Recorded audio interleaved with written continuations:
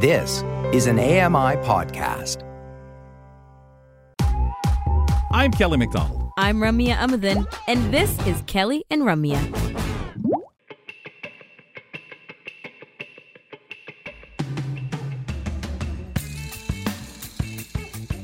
Welcome back to Kelly and Ramya. Kelly McDonald here, Ramya Muthan, and she is at the studio in Toronto. Kelly here at the studio in London, Ontario. Got some pictures left over from yesterday's Halloween extravaganza. If you missed it, do please check it out via podcast by simply subscribing. Let's start with our first one that we didn't get a chance to get to.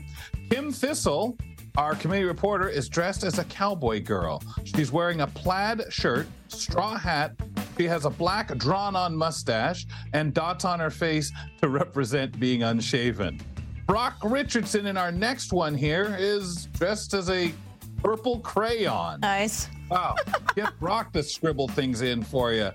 And our final one, gang, is the KNR crew in the control room and a few others added to boot. Starting from the right, we have Jordan as a sophisticated cat, Megan as a cowgirl, Jacob, he's wearing that stylish fez. And, this one, you may remember her. What's her name? Ramya Muthan. And she's as Cruella, as she wore on the program yesterday. Caitlin, green frog. And Irene with little devil horns. And, of course, Glasgow. He snuck himself into the picture, too. Real important Toronto Raptor here, Eliza, as Kyle Lowry, folks, over there as well. Guys, thank you very much. I was kind of wondering when we would get that picture in there. Yeah, and some intruders, too, sliding in there. Jacob, Ramya. Anyway, folks, let me hand things over to Ramya because we've got another special guest to join us. Yeah, that's right. Halloween was a lot of fun, but let's talk some serious science and STEM. We're talking about Canada's STEM space with a focus on youth and education. So there was a group of 31 Canadian students, all previous Canada-wide science fair finalists, who recently traveled to the Milset Expo, Sciences International, and this was in Mexico. So the reason why they were there was to showcase their passion for science, their part of Youth Science Canada as well. So we're really excited now to talk to one of the Toronto students who got a chance to go to this, Sterling Huang. Sterling, thank you for coming on Kelly and Ramya. Yeah, thank you for having me. We're really excited to talk to you about this particularly. But before that, tell us about your passion for science, for STEM, your involvement in all this. Has it been forever? Well, at the beginning, when I was younger, I didn't know that science was going to be something I wanted to pursue. So really, it's been a long journey that has allowed me to go to the place I am. I've met a lot of great teachers that have inspired me and have taught me. Well, I've met a lot of great peers that have encouraged me and have helped me when I was down. So really, there's a lot of people that have pushed me on this journey today. Wow. You know what it sounds like you're describing, something is that support that so many people have on this particular journey when you get ideas, the creativity, the sharing, the advisement and stuff like that. And I think that is in itself the only way someone can flourish, right? You get better with that support and having those sounding boards. Yeah, definitely. Like science is an interdisciplinary activity, and sometimes you need like different perspectives on an idea. Like for instance, on a project, someone who might not study science can, like in humanities, can offer insightful advice on how you can improve a project. Awesome.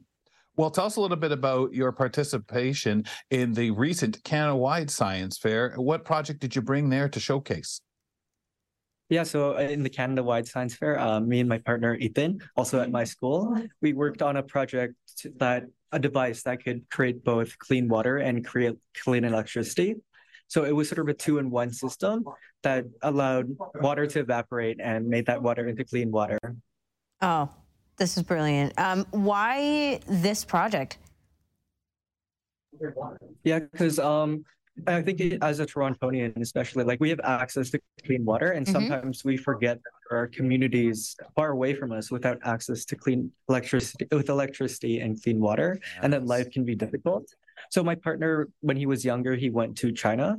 So and he was able to see some of the communities that wasn't able to have as much clean water, and that was something inspirational towards the creation of this project. And that's kind of a typical way of connecting with science, right? Something that is personally meaningful to you, or feels like it needs the help, the leg up, the research, whatever, and then you get into it that way. Like, that's what springs the motivation. Yeah, definitely. Like, just looking at some of the other projects in the team. For instance, another student at my school who also was part of Team Canada at Milset, his project was about creating an app that could detect objects that could be beneficial towards visually impaired individuals. So that was inspired by some family members and people in their community who had trouble seeing. Yeah. Wow. Yeah, of course. This is great. I love that. And with you guys, it's that wonderful connection that, says, hey, this is what we want to do. Can I ask where you start? Like, when you know what you kind of want to do, do you hit the internet? Do you have your own self generally an idea what you need, or do you start scribbling out stuff? Like, what's your process? So I think sometimes science is that like a Newton with the apple example, right? Like, the apple falls down from a tree, happens to hit.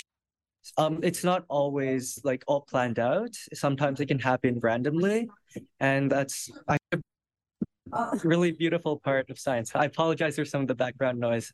There's some students crossing away in the hallway. So tell us about Milset and the expo itself, the trip to Mexico.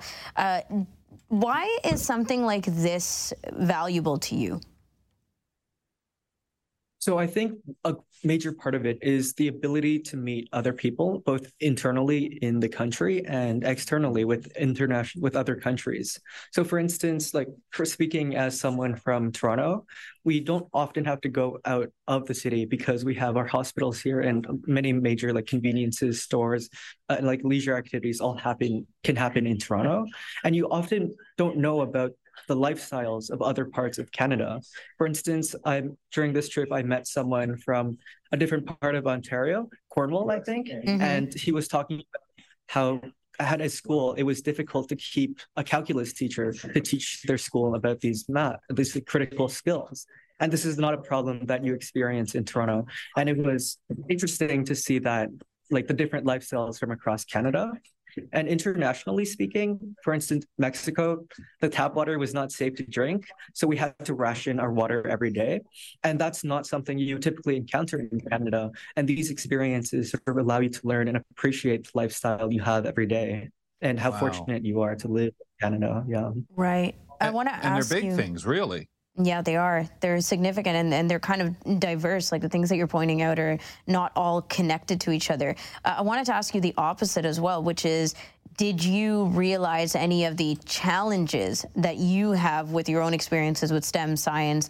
Or I'm not sure where else you want to go with that, but your own challenges and how that was offset with learning that other people have?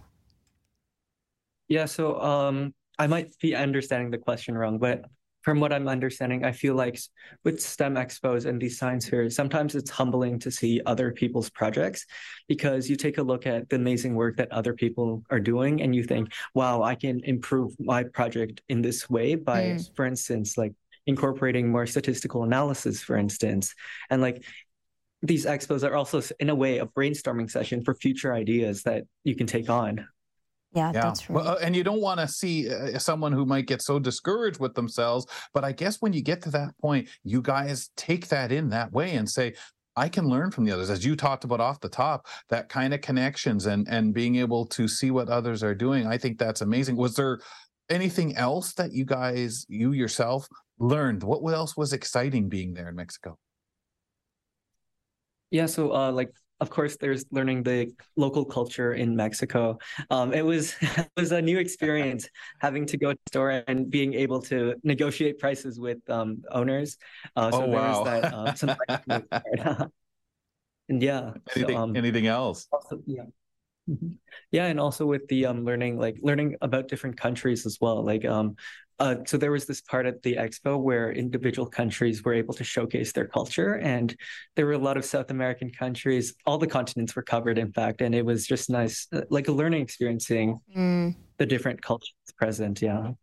Beautiful. I think it's easy to kind of think of these expos or these events and opportunities as like strictly academic and very, serious by the books kind of experiences. But you're painting such a different picture, Sterling. Like there's so much personality and sociability that comes with going to things like this and really getting to know people on a deeper level.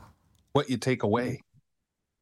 Yeah, definitely. Like when we first came on the plane ride to Mexico, like we all felt like we were individuals from all across Canada. We didn't know each other. Yeah. But by the end of the week, we actually felt like a team. And at the beginning, you mentioned about like competition, and I feel like that team spirit sort of negates the competitive aspects of these competitions. And if your project might like not look as complicated as other people's, people help bring you up and teach you rather than bring you down, right? Like after all, we're all a team, and we build a community. Sometimes it's not just about the science. Exactly, and that's the objective, or at least one of the biggest objectives and missions of science. Anyways, it's supposed to be learning and sharing and lifelong of that. Do you want to tell us about where you are right now, post-Expo? What are you up to? Where are you going from here? Just give us the scoop on your journey.